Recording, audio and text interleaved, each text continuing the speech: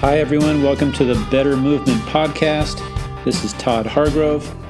This podcast is listener supported. So if you want to show your support, you can become a subscriber at toddhargrove.substack.com. My guest this week is Kieran O'Sullivan. Kieran is a senior lecturer at the University of Limerick in Ireland, where he does research and teaches about musculoskeletal pain, especially back pain. He also has a clinical practice where he helps people with chronic pain. I've been following Kieran's research and writing for at least 8 years, and I've always been struck by its relevance for clinicians. He does a very good job simplifying many different threads of complex research into an approach that's very evidence-based and common sense and actionable. And he also has a skill at translating back and forth between language that's appropriate for researchers versus clinicians versus patients, because each context requires a different way of talking about it, and he's very good at kind of toggling back and forth.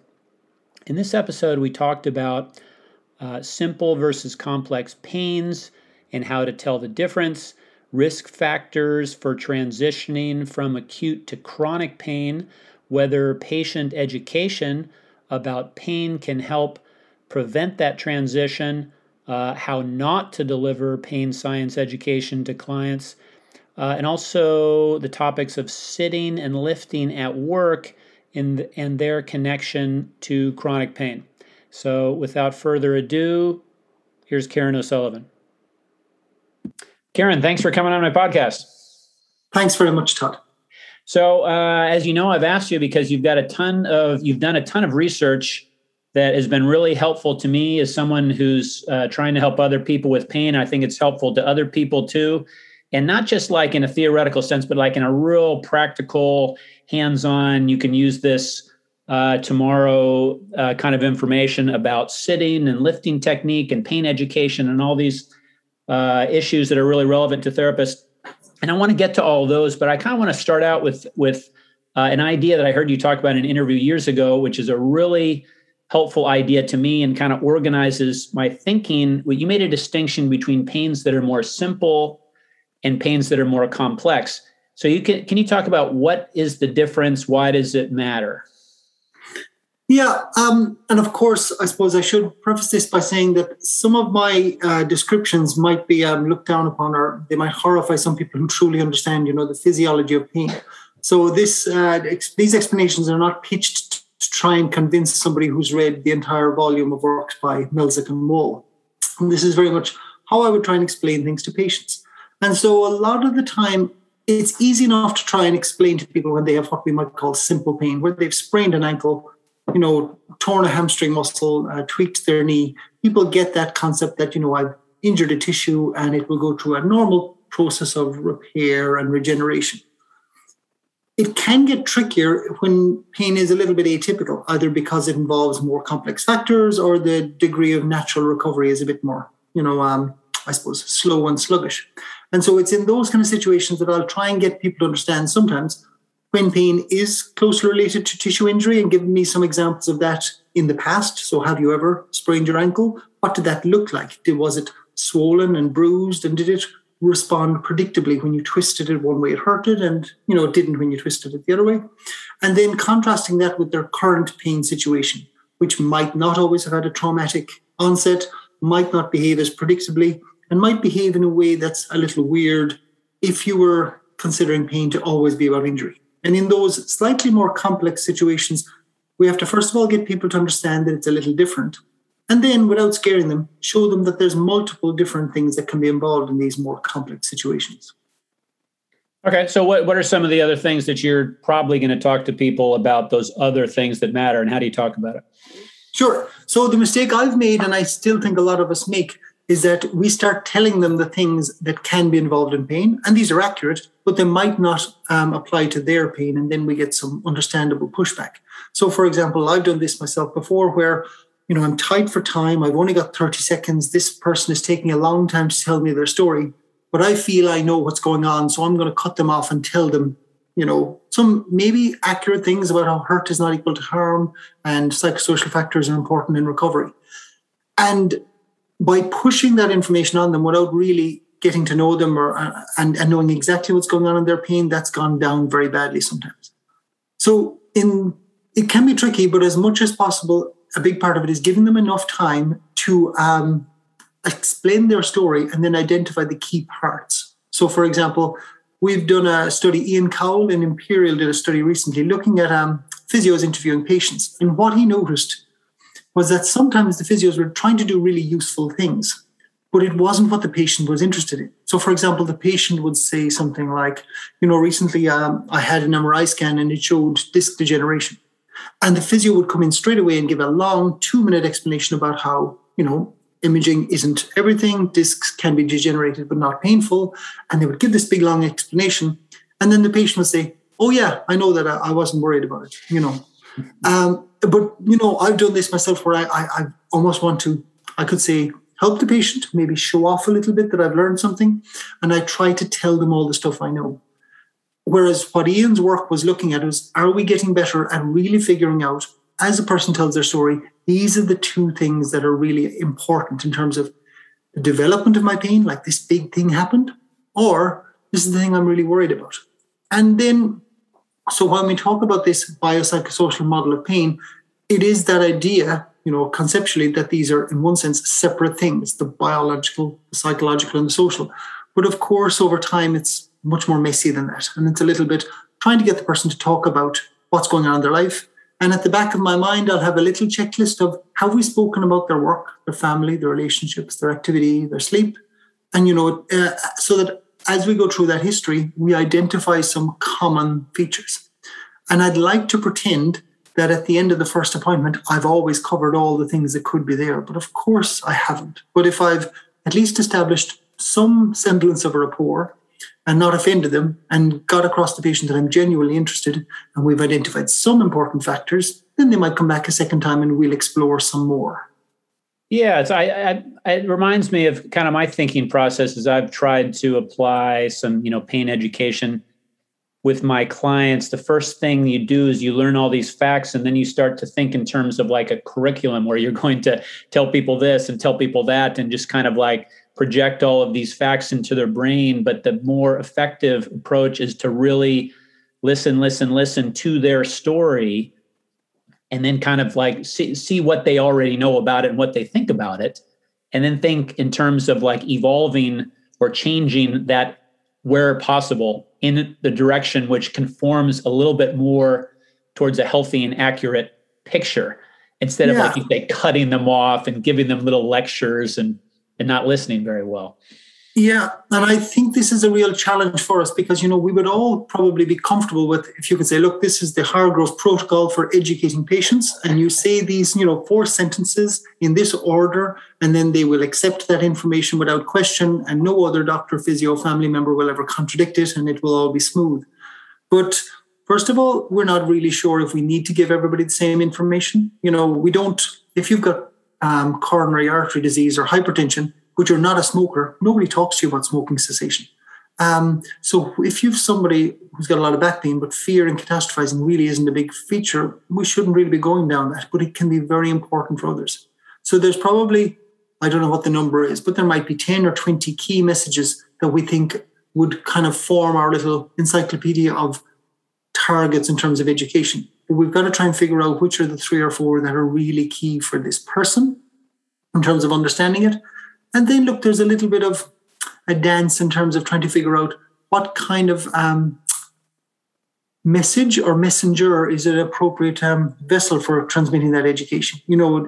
I think there are some people who want me to tell them with a sense of authority that I think, this is what's going on, and other people where they'll be a little bit happier to be involved in the shared decision-making, and even the shared decision-making, if we look at that, like I hope that over time, I try to get patients involved in what's going on and get a sense of this is your goals and what's valued to you. But I know from personal experience, not every patient is really comfortable with that, especially initially. And I've had situations where, we'll try and set goals. The idea being that day one, we'll know exactly where they're going. But in my experience, these change a lot. And so what was the goal at the end of day one really isn't the person's goal they've realized by the third or fourth treatment. Uh-huh. So you mentioned a few times kind of the need on the part of the therapist to kind of project some authority to the client and satisfy their expectations about you being an expert. And I felt that a lot myself. You want to show them that you know what you're talking about. And well, one of the things they really want, that there's kind of a hope for a lot of them, is they come in and you're kind of like someone like a car mechanic that can use this sophisticated diagnostic techniques to pinpoint the one thing that's the problem. And then, the one thing that's the solution with the fancy trick, as opposed to this kind of common sense problem solving, people skills. You're kind of working with stuff they've already done, but tweaking it a little bit. I think as I've kind of adjusted more and more to the more common sense talking to the person style, I've realized that my clients are actually, a lot of them are pretty comfortable with that and like that. And they don't need me to be spouting off a lot of sophisticated vocabulary to think that I know something. It's true, and that's my sense as well. But I'm not sure everybody will be comfortable with that. And so I do think, if you had a practice or a healthcare setting where there was a range of staff, you might need a mix of personality types, because I don't think, for example, we should as therapists have to transform our personality. Oh, look, this is John coming in. He wants me to be Mr. Motivator, and the next person wants me to sit down and let them cry on my shoulder a little bit. We can probably be open to different types of personalities, but sometimes we might just need to spot that a few patients need a slightly different approach, or maybe even sometimes a different professional. I've had situations where I've had patients kind of probably connect with me well personally, and I probably was good at listening to what they were saying, and so they would end up saying after a couple of sessions, maybe one or two, I think this is great. I you've listened to what I've said. I just don't want to do what you're saying. I think if you could do like the passive treatments that, the last 27 physios have done, that would be great. And then we'll keep coming. And I would say essentially no. But I would, in a hopefully empathetic way, but I would say no, by all means. I'm not going to judge anybody for going off and seeing somebody else. But what I am offering is A, B, and C. And I think there is that sense that it can be tricky to try and both empathize with the person, connect with them, and still challenge what they want if we truly think it's something that might be, that's where there's a better option. Yeah.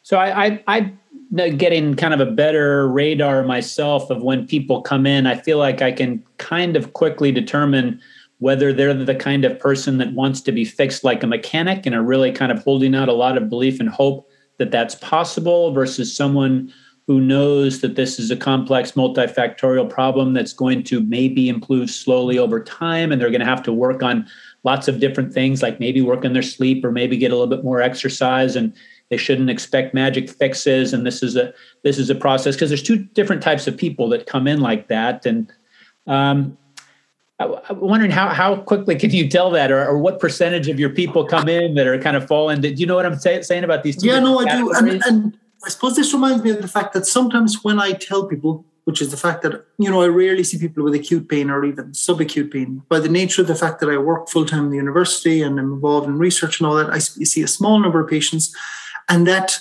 almost by default becomes people who've had pain for a long period of time.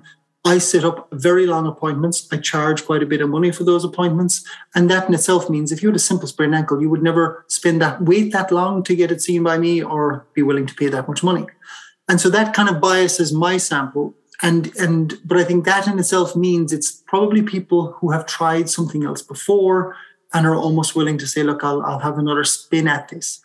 But I have to say that it is a challenge if you were designing a healthcare service where I'm dealing with acute, subacute, chronic, and that big mix, and trying to, I suppose, figure out who's open to what kind of treatment. But when people here, I see a lot of, when I talk to, say, family members or the physios, and I say, I mostly see people who've had pain for many, many years. They think it's terrible. That must be so hard. Whereas I would struggle right now a lot more seeing people whose pain was maybe 6 to 8 weeks, where it's clear to an experienced clinician this is going down the wrong path, but they are still, still in an acute tissue healing phase a lot of the time, And so they are probably still maybe waiting for an MRI scan or waiting for rest to recover. And they're tricky situations to handle because, they could logically argue this seems like just a bad sprain. And so it can be very tricky in those situations. I know I can think of a particular young lady who I saw who had a car accident and was reporting whiplash type neck pain. And it had been maybe 6 weeks or something like that.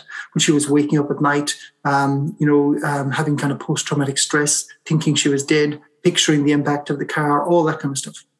And in her background, she had a significant anxiety disorder.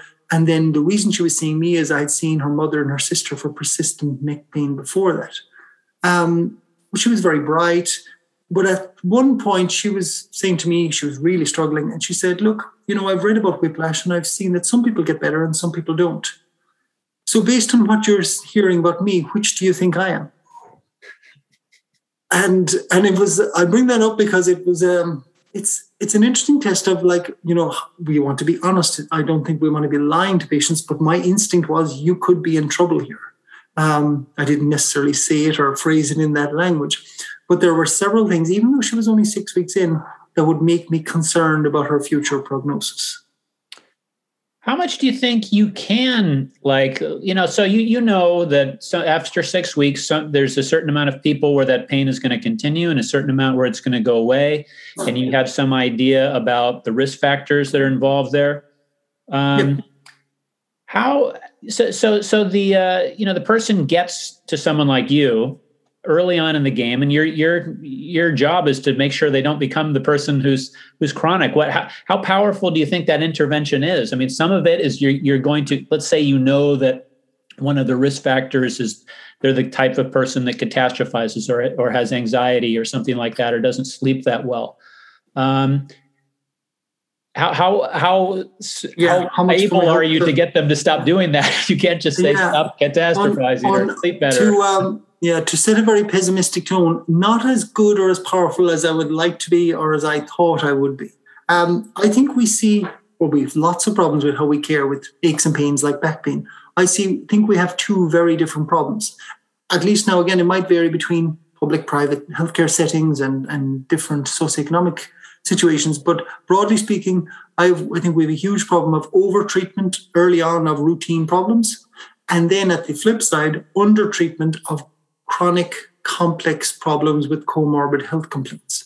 So, for example, when we there's been several studies looking at the likelihood, particularly if you've got enough money to seek care or you've got a good healthcare system which provides it publicly, routine, simple back pain, especially acute, subacute, gets an awful lot of treatment, a lot of investigations, and it doesn't do a whole lot. And so my sense of the biggest benefit of seeing, an evidence-based practitioner early on is not what they offer, but what they will keep you away from and just keep you away from harm. And again, that's probably a sign that a lot of the stuff we do isn't particularly effective, but I do think there's still value in keeping people away from harm. And there was a study published just yesterday, which we can come back to around that. The second thing then, however, is that I think we spend so much money treating back pain and other disorders like that early on, and then we realize, this isn't helping. We then abandon people and just say, well, nothing can be done for back pain. You've had this for 2 years. We've had an MRI scan and a fusion and a bunch of surgery or physio, and that hasn't helped. So good luck. We wish you the best with your disability payments and long-term medications. Whereas my sense is we should be, if possible, withdrawing some of that early care and especially some of that early preventative material and trying to support people with chronic health conditions. Because the people I think of with the chronic health conditions, they're the people with back pain, yes, but they're also some of them going into another clinic in the same healthcare setting for their COPD or their obesity or their mental health or their sleep apnea or distress or those kind of things. And, when in my university, we teach students, we still have modules that look like musculoskeletal, neuro, respiratory. But if you extract out the key interventions we give for most of those chronic health conditions, a pulmonary rehab class and a falls class and a multiple sclerosis class and a knee arthritis class, they're not the same, but there are major chunks of those classes that have, similarities. And I think for those chronic healthcare conditions, there's value in almost the role of exercise, but also building up resilience and self-management. The problem is self-management is often interpreted as you're on your own, son, best of luck. Whereas my sense of self-management is I'm going to gradually stop doing stuff to you and giving you medications, but I'm always here to offer advice and nudge you in the right direction. Yeah. So I want to come back to that idea of just kind of general health interventions and general exercise for these chronic complex conditions. But I want to stick on this idea of the transition between an acute problem and then a chronic problem. I was very interested in this research from the Vani Apkarian lab. Do you know that research? So he's trying to predict who's going to I think he found people who have some acute onset of back pain. Might be a car accident, I'm not sure, but he thinks there's a certain percentage of them that are going to go chronic, and he thinks he can predict that by the amount of emotional stuff that's going on in their brain at a particular time, which makes you wonder if you get to these people early with like a Lorimer Moseley style pain education program, can you prevent that process from happening? And then Lorimer did a study. Well, this one we talked about just before we started the podcast, where he tried to intervene on people early on with his pain education program, and the results were a little bit disappointing. Can you talk about that study and what you thought of it? Sure. Just to, I suppose, acknowledge at the start, when you mentioned Kieran's research, I said I know of it, but that doesn't mean I understand it. I admire it, and physiologically, it makes a lot of sense in terms of the work that Lorimer and others speak about in terms of the threat element of pain. And there has been some nice work showing there are at least people whose scans appear to suggest, a relationship to ongoing pain. And so even though Lorimer didn't use those scans to identify... Can I interrupt for just a second? Yeah. Before we get to Lorimer, tell me about your level. You say you don't understand the Apkarian research. I definitely don't understand it myself. What's your level of skepticism that this is a real thing that he's discovered here? No, sorry, yeah. So good clarification. I'm not even skeptical of the finding. I think that might be absolutely the case. My concern is almost how much of that, for example, is genetic and how much of that is a marker of lots of other things. One of the mistakes I've made is I've, in my head, categorized these risk factors. And I've said, here is stress. There's this different thing then that's called anxiety, a different thing called depression, another thing called fear, then catastrophizing. Then there's this other thing called self-efficacy, which seems to be a bit like some of them. And then when we look at, we'll say how much these things overlap when you look at the relationship to pain. If I only study catastrophizing, it looks like it's related to pain. But if I study, say, catastrophizing and anxiety and depression, maybe the depression one superimposes it. In other words, while these things are not the same, they overlap or have parallels. And if you were particularly interested in how the attachment between a parent and their child, that might also overlap with some of these things. And so I'm not sure, for example, when we look at some of those findings on a brain MRI, how much of them we can attribute to one clinical parameter of anxiety, depression, etc. But I think it reminds us, if nothing else, that when we look at somebody's lumbar spine MRI scan, we can't really predict the future. When we look at their brain, we can predict it a little bit. And so even if we just think, well, therefore, how much time am I going to spend looking at their thoughts and the stuff that's going on in their head versus their back, it's worth thinking about it. I'm just not sure that I can then kind of just reassure that away from them. Some of these are, even if we think they're like, let's say, related to anxiety or emotions, some of these are very long-standing inbuilt traits. And maybe I can't reassure them, but maybe I'd want to be wary of putting that person in an MRI scanner for their back. Right. So we know from looking at, the research on the predictive value of MRIs versus the predictive value of what's going on in the brain, that maybe the brain and the emotional areas are something we should be thinking about. It's playing a role, but how able are we as practitioners to get in there and use pain education to change whatever variables they are, whether it's catastrophizing or kinesiophobia or fear or anxiety or depression? How able are we to do that using pain education techniques? Even if we catch them early, what does the research say about the efficacy of that kind of stuff right now? Yeah. And so I suppose we'll probably need to divide that in two ways, because we're probably right now talking about acute and the stuff that doesn't settle. So we might come back to that. But in terms of the persistent pain, Of course, there's lots of different types of education, which we could touch on. But the pain neuroscience education does look like it changes people's beliefs about pain a little bit, reassures them in terms of catastrophizing. And so it does show we can, on average, help people and reassure them. And so that's a positive thing. It doesn't mean it's the only way we can reassure them, but I think it's positive and, again, biologically plausible. And while it's, some of the pain neuroscience stuff has probably received a bit of criticism in recent years and some of it fair, I don't think anybody has really shown any harm related to it. So we should remember that as well, that it's biologically plausible. There's probably a question about how large the effect is. The point we were just dealing with then was the acute pain and can we help people with acute pain transition to no pain or to a less painful state? And the paper we were talking about is the PREVENT trial done by a really great group. Adrian Traeger, who's a very impressive early to mid-career researcher, was involved with Lorimer and those on that study. And they took an existing questionnaire, which was known to, or at least suspected to identify high-risk cases. And the idea was that if we give these an explain pain type intervention compared to a control intervention, that will help smooth their trajectory. There were essentially in the long run, it didn't make any difference. So there was no difference in outcome. There's a couple of different reasons. Some people will say, well, that's because this is all nonsense. I don't hold to that. I think there are some other reasons for that.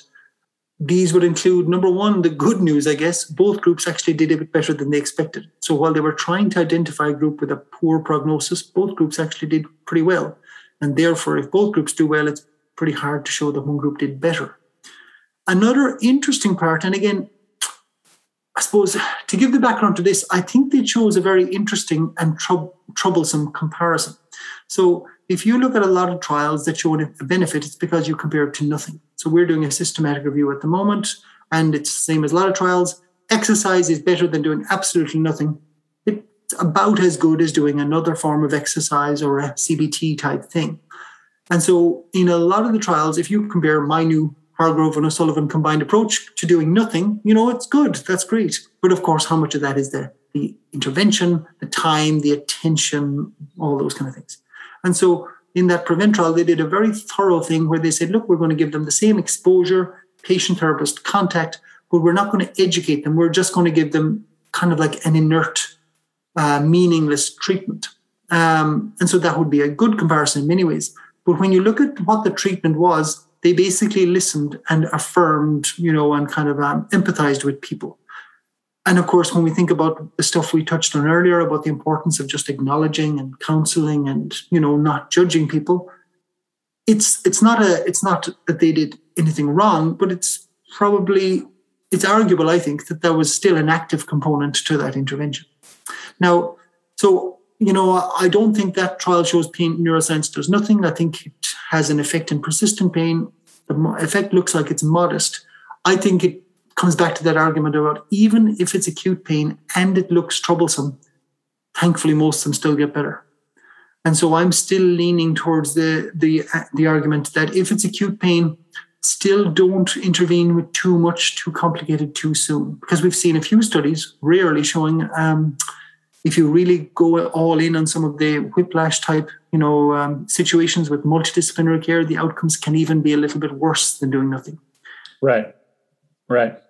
So the effects of these types of interventions, psychosocial interventions, pain education interventions on pain over time is not great. Is it better on disability? Are we better at treating the disability from chronic pain compared to the pain? Yeah. So I don't know, because I'm going to give you a contradictory response here. So Chris Marr from the University of Sydney, like the world's most cited researcher on back pain, his group, they did an analysis of trials, because a lot of people, I would have said it's probably easier to improve disability than pain. They did an analysis of the outputs from Cochrane systematic reviews, and it showed that when you look at the effectiveness or ineffectiveness, you could say, of our treatments, it helps pain a tiny bit, it helps disability about the same tiny amount. So that's one argument, and I don't doubt their data in any way. As against that, then in our own trials, and a few other trials I'm familiar with, you could argue the effects are small overall, but the effects were consistently better and lasted longer for disability. So I don't know how then what's my take home message? I could say, so I think if I put it this way, the interventions I'm studying and using, it looks like it might help disability a bit more. But then you could argue, well, is it helping any of them, pain or disability, all that much? Now, what I don't like is when people start saying, well, because my intervention improves disability, pain isn't that important. Let's just focus on disability. I still see lots of patients and they come in reporting pain. And a 0 to 10 pain scale is a very arbitrary thing. But if it wasn't important, then we shouldn't measure it. And I can't sit here criticizing, surgical trials for being ineffective because they didn't change pain, but then say, but it's okay if my trials don't change pain because they change catastrophizing and acceptance, which nobody cared about. Yeah. Interesting. So when you were a clinician, you started, I think you mentioned earlier that you kind of came in with a lot of ideas that you would now criticize and have a different idea about. I'm curious, since you've been a researcher, as you've been learning more and more, what are some major shifts in the way you've thought about things, or maybe even in the last couple of years? Yeah, and things like, much and all as we'd like to think that we're all led by data. I don't think we are. We will be persuaded in our personal life, our dietary habits, our exercise habits, by lots of things, our own mood and what's popular, and I want to try something different and all that. And so I have definitely gone through some of the phases that, when I first qualified, thinking pain equals injury and giving people lots of education, which almost certainly scared them and made them more avoidant of exercise and more anxious to seek imaging, etc. I went through a phase then of becoming quite complicated in the exercise advice I gave around whether it was McKenzie exercises or core stability exercise. But again, that was all still in the tissue injury, we must protect the back mode. Then over time, I became more aware of the pain science literature and obviously Peter O'Sullivan's work, which has been a massive influence on me in terms of not just educating people, but I would say critically showing them how to move in a way that's more empowering. And I suppose this is a slightly more pessimistic note. Now what I'm probably reflecting on is how this can be really, I think, empowering and effective on an individual basis with a patient in my clinic. Unfortunately, I'm probably skeptical about how scalable some of that is, and how if we keep under-resourcing community health and penalizing people for recovering, then we're really fighting an uphill battle. By that, I mean, in Ireland, if I give one example, it's not just in Ireland. If I was in a car accident today, let's say me and my wife were in a car accident today and we hurt our necks or backs, and we decided to be involved in a medical legal case for whatever reasons, and because of injuries, for example, and let's say in a year's time I feel better, but my wife is still very sore in 3 years' time, she will get a lot more money than me in 3 years' time than I will. And the Irish legal system won't solve our case for 3, 4, 5 years. And so you end up with a situation that a patient knows themselves or their lawyer will tell them, if you get better now, you will get 100,000 euros less money in 2 years' time. And I'm not saying that that's the only factor, but why would you set up a system to penalize recovery? And then we can talk about any number of other ways in which the system is complicating it. Let's say you're a very well-informed patient with knee osteoarthritis, and you've read all the guidelines and you see, actually what I need with my knee osteoarthritis is to lose weight and get a supervised exercise program and maybe look after my mental health. But actually my government or my private health insurer will fund an MRI and a knee arthroscopy, but they won't fund dietitian, psychologist, and physio. And so I can try and charm them into my conservative rehab and, the drugs don't work message. But if I'm penalizing them for choosing the better option, we can't blame people for that. So I think there's lots of things we don't know about pain.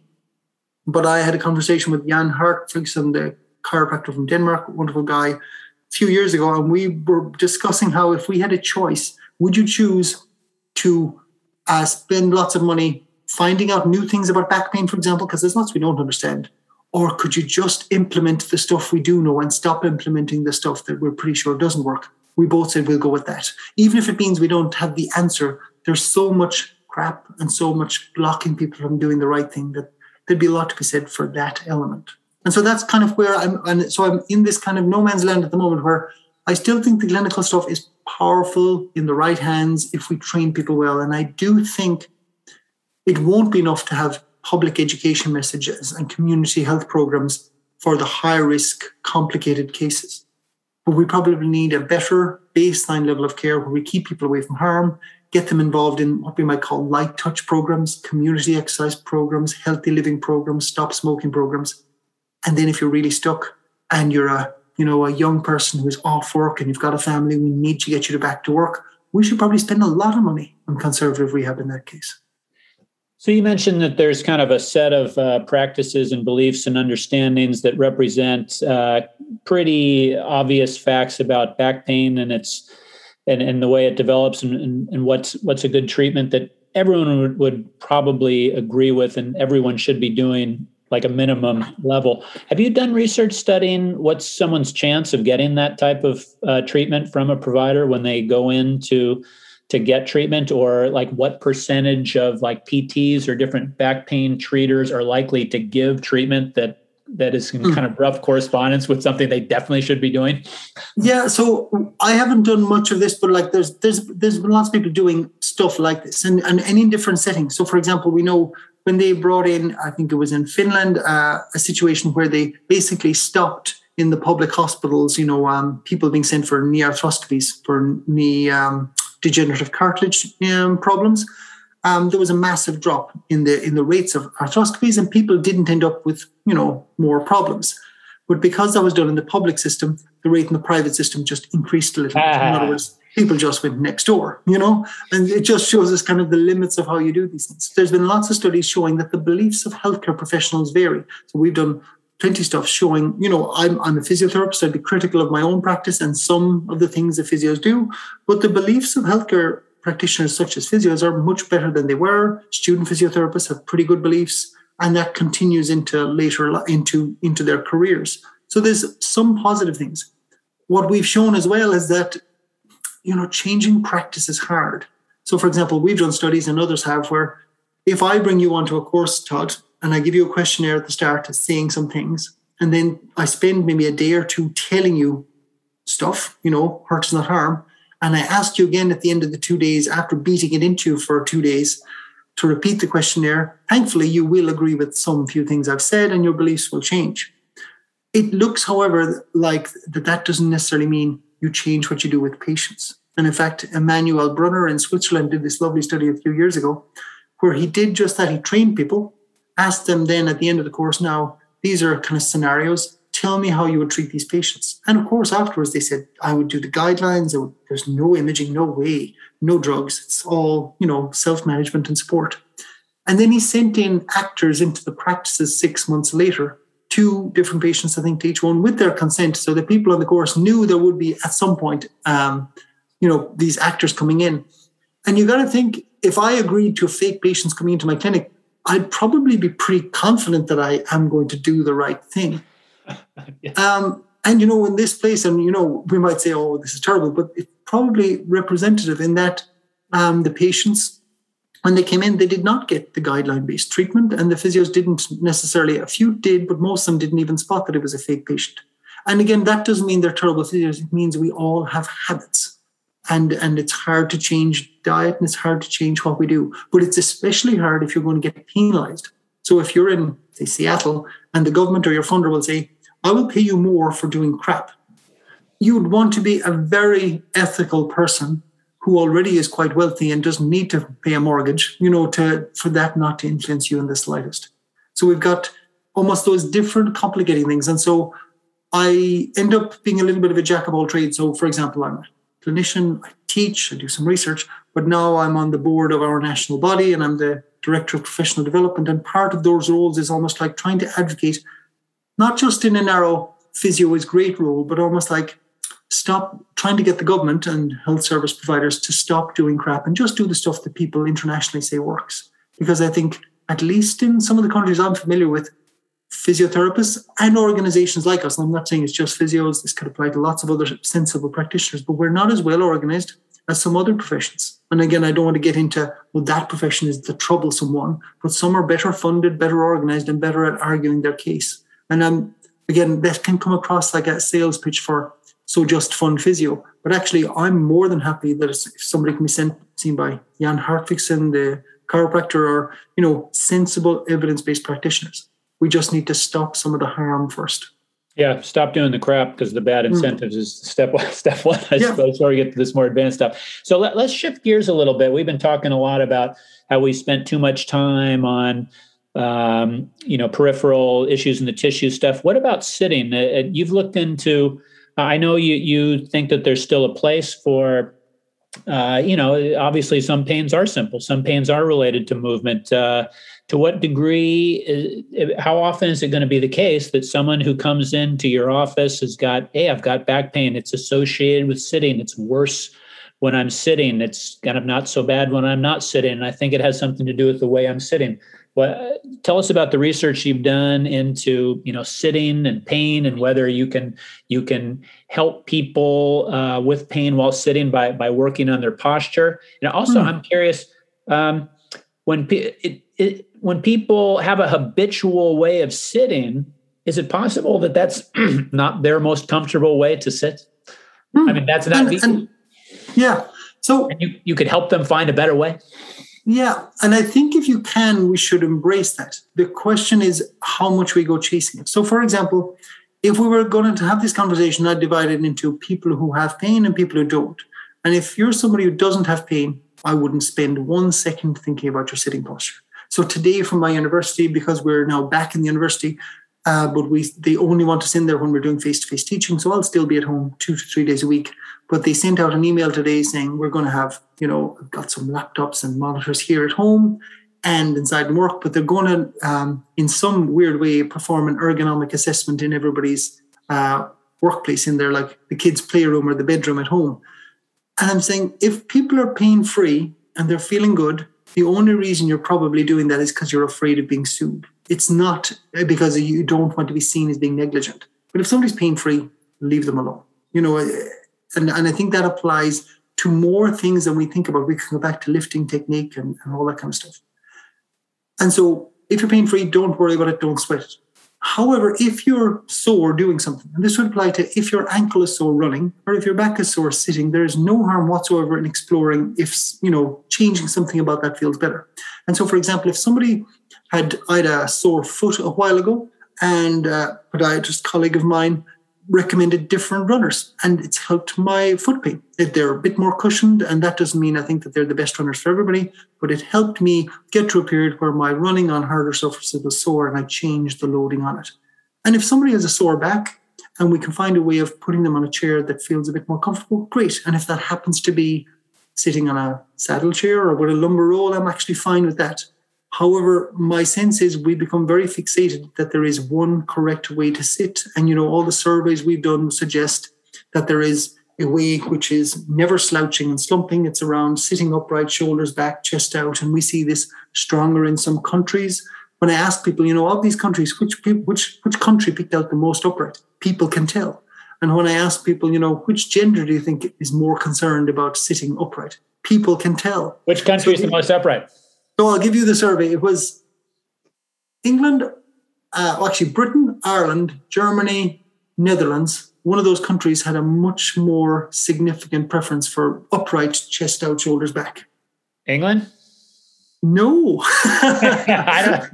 Not European, so I don't. Oh, it's not European. It was Germany by a significant that was my second. That was my second guess. Yeah. And then it was, but even with the English thing, for example, there are cultural reasons. And if you ask people, if you read around this kind of socio-cultural literature around posture, it's very much tied up with Victorian ideas about, deportment and carrying yourself with elegance because, the manual laborers were walking around doing all the work and not, looking as elegant. But it's much more around sophistication and elegance. And so I'm only half joking when I say to people around sitting posture, it's like, if you're pain-free, never think about it. Unless you're going on a date or going for an interview, because then people will judge you for it. It won't mean you get less back pain, but if you want to kind of impress that guy or girl, it might pay you to sit up straight a little bit, but that's not about your discs or your back. So, but going back to the people with pain, I don't in any way kind of want anybody to suffer. So if somebody has pain sitting, I'll explore it, but I'll want there to be an off as well as an on. So a lot of people will say, my pain is worse doing sitting. Great. But is it better standing and walking? And often they'll say, no, it's bad in all sustained positions. And so that really changes my sense. And especially if they start saying, and my neck and my shoulders, and I'm quite tired, and I'm not really sure how it started, and it's all a bit atypical. Whereas you will see patients where they'll say, it hurts sitting on that couch, but not that chair, or in this car, but not, it hurts in the car, but not in the Jeep or the SUV. And it doesn't hurt in any other position. People where they say, it hurts me on my road bike, but not the mountain bike.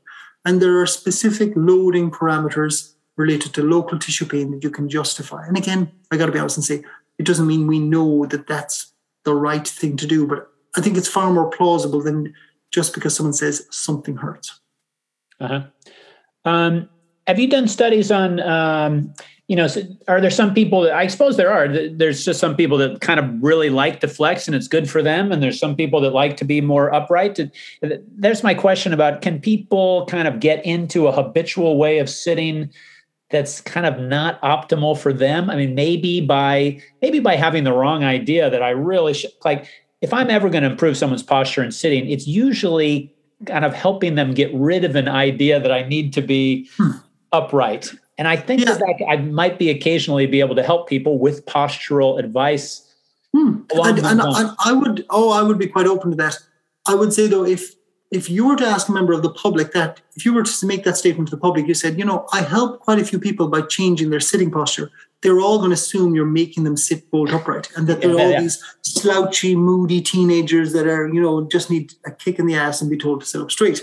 Whereas a proportion of that time, it'll be telling people to sit back into the chair, relax and reduce the tension. And so it's definitely possible that we can modify some of that. But again, if we look at almost like when we look at posture, a lot of what we see when we look at posture is shoulder position, as opposed to spinal curvature. And there are strong genetic links when we look at posture, and it doesn't predict back pain that much. So I see it just as a way to reduce compression, reduce tension, make people comfortable. The problem is that it's all connected. If you think, for example, let's say if I see a woman with persistent back pain who sits very upright and who I would like to change her posture just because it's another way to reduce tension in her system, it can sometimes be the case, quite commonly, that she might be reluctant to slouch because it's not very ladylike. She thinks that her tummy looks fat when she sits down. Therefore, she clenches her tummy, which reinforces the tension. And it's tied up with the fact that, since she had her baby, she doesn't feel as strong to her pelvic floor and her tummy. And then, it ties in a whole lot of other thoughts and emotions about bodily integrity and feeling healthy and young. And therefore, when she tries to be active, exercise hurts. And so a lot of the time we're trying to just piece together those things. And I won't succeed in getting that lady, to use that example, to truly relax and let her tummy go soft if I don't reassure her that it's safe and that she doesn't understand it. And so I would spend less time talking about pain science and just asking her, like, if you're feeling pain and your muscles are sore, what would you do if it was your neck muscles that were sore and tight? And she'd say things like, I'll put some heat on it, I'd rub it and try to relax it. And we have this disconnect that we get that if it's my neck and shoulders, it's good to relax it and put some heat on it and get rid of tension. But if it's back and tummy, we must be harder and more tense and six pack and all that kind of stuff. And of course, if you tie in pelvic girdle pain, it's tied in with the same thing. Okay.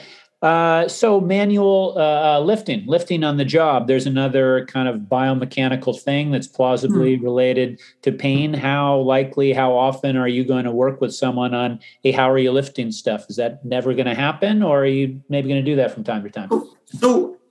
So this is probably like the sitting and all that. One of those things where we can say two things that are, again, seemingly contradictory. So if you ask the question in a systematic review, which has been done, do people with back pain do people who do lots of lifting and bending, say, do they end up with more disabling back pain long-term? No. And we can say that with a reasonable degree of confidence. That does not in any way mean you don't get lots of back pain, because back pain is really common. And it also doesn't mean that they mightn't even get more back pain in the short term, because you got to remember, when we're asking people in these studies, you're measuring people, say, in 1990, who does lots of bending, and going back 20 years later and seeing now, not who's got some back pain or got it, incidentally every 6 months for 10 years, but who now is disabled. And in that intervening period of time, most adults will have had back pain and it will have come and gone. And the predictors of that back pain staying are not just the lifting, it's all that other stuff. Now, the reason I bring that up is that if I went into a place, my father worked in construction all his life, and if I went into a place where there was lots of guys, pouring concrete and fixing steel in the ground, and I said, none of this causes back pain, they'd probably want to hit me, and they'd probably be right, because it does hurt your back, and you will get back pain from doing it. But that might not be the kind of back pain that causes them to be off work and on disability 10 years later. Because, if I, as the kind of sedentary middle-aged man, go off out into the garden in the spring and I haven't done it for a while, physical work, if you're not used to it, is going to make you sore. It doesn't necessarily cause long-term disability, though. So there's that difference between, can something cause pain and tissue responses in the short term? For sure, any load can, and lifting can, and twisting can, and sprinting and running can. Does that mean, however, we should never let you lift or bend? That's a big call. And does it mean it's the only reason you wouldn't recover? So, and I would think, if we think about, car accidents, you cannot say, and we talk about whiplash, does the car accident cause long-term damage? Well, they only got the pain when they had the accident. So the accident is clearly a part of the picture. But if you look at the predictors of who ends up with long-term whiplash, it can't be explained by the speed of the accident, whether there was a fatality, the direction their head turned, whether there was an airbag. None of those parameters predicted. It's much more around the other stuff, if that makes sense. So the reason this is a very long-winded answer, as you can tell. This is tricky to explain in a leaflet. If I communicate a short, simple, catchy message in a leaflet or a patient brochure saying, lifting doesn't matter, nobody gets back pain because of lifting, that could quite easily be dismissed by patients because they'll say, well, no, the first time I got back pain, it was when I was lifting that heavy bag. And so I don't know how we get that balance right, because we don't want to go around scaring people saying, oh my goodness, if you ever twist the wrong way one time, you're finished forever. So acknowledging that, yes, you can get sore and it can hurt, but part of that recovery is not avoiding it and getting strong for it. So if you flick it to something that's not as back pain related, if it's around hamstring injuries or running related injuries, I'm pretty sure if you looked at hamstring injuries, running pretty fast is a risk factor. But we don't then tell athletes, hamstrings are bad, so don't run fast, or try and run slow and don't ever return to it. If it's something that's important for your sport or your work, you got to go back to it. And so our message is, there's always a risk with these things, but we seem to be able to reduce the risk by exposing you to it and doing a bit and a bit more and a bit more. So I would prefer if you told me your job is going to involve lifting 40 kilos. Let's say in 2 months' time, you're going to lift 40 kilos 50 times in a day. I would say the current strategy here in Ireland would be tell you that's a really bad idea. Don't train you to do it. See if we can get a hoist to do a bit of it. And then that's pretty much it. Instead of trying to see is it necessary? And if it is necessary, then conditioning you to do it as much as you can. And I think that's a better option. Whereas at the moment, we're not empowering people to get conditioned for work. And also there's a whole medical, legal, or I suppose liability scare in the background. Right. So what are you working on right now? What are your most latest research interests? What's your biggest curiosity? So we've, I suppose I haven't laid on some of these things. So Peter Kent and Peter O'Sullivan in Australia, they've just finished a big clinical trial looking at 3 different interventions. So they took a big bunch of people in Perth and Sydney in Australia looking at 3 different interventions. One was usual care. So again, a good comparison group to see, because you want to be better than that, obviously. And then what we call CFT, or cognitive functional therapy, delivered in 2 ways. One with additional technology to actually tell people how to bend and move a little bit better. And the other one was CFT without that additional technological output. That we hope to have the results from that next month, actually, I think, October, because all the data has been collected. And so that'll be interesting because, again, it'll be another different group of physios treating a different group of patients with a different comparator to try and see, are we getting consistency in some of these trials? So that's probably the big one we're waiting for right now. And then, of course, I have currently 8 PhD students in Limerick here studying a range of things related mostly to persistent pain. So, for example, I have 3 students just starting right now, and they're looking at community-based rehab for musculoskeletal pain. That's Rachel Moore. Abby Brown is looking at sleep and the role of sleep in persistent pain. And then Kuiva is looking at tele-rehab and telehealth for chronic conditions broadly. And so they're in different areas, but in the area, and I have several other PhD students who are kind of in the later stages of their research. And I suppose, like every researcher, you're always on the lookout for more money. So I'll be submitting some grant applications in the next couple of months as well. Well, I hope you get a lot more money to do a lot more research. I've loved what you've done so far. I'm looking forward to what you already got in the works. Thanks a lot for coming on. Oh, where can people find more? Tell us where people can find more about what you're doing. Sure. So I work at the University of Limerick. So if they search Kieran O'Sullivan at University of Limerick, I'm on social media. I'm on Twitter, at least. I shouldn't say social media. I've limited myself to Twitter. So that's at Kieran O'Sul. And obviously, they're probably the best places to try and find me. Well, thank you very much for coming. I should add, we have a website called pain-ed.com. And that, while we don't put out a lot of new material out on that, there is a section on that called patient stories. And sometimes physios find that useful as a way to refer patients to their own patients to that section, almost to kind of provide reassurance that some people have gone through a process like this. And it's not just the physio telling you that. Thanks a lot for coming on. Lovely. Thank you, Todd. Thanks, everyone, for listening to the Better Movement podcast. If you enjoyed it, please like and subscribe. And if you want to support the podcast, go to toddhargrove.substack.com and become a subscriber.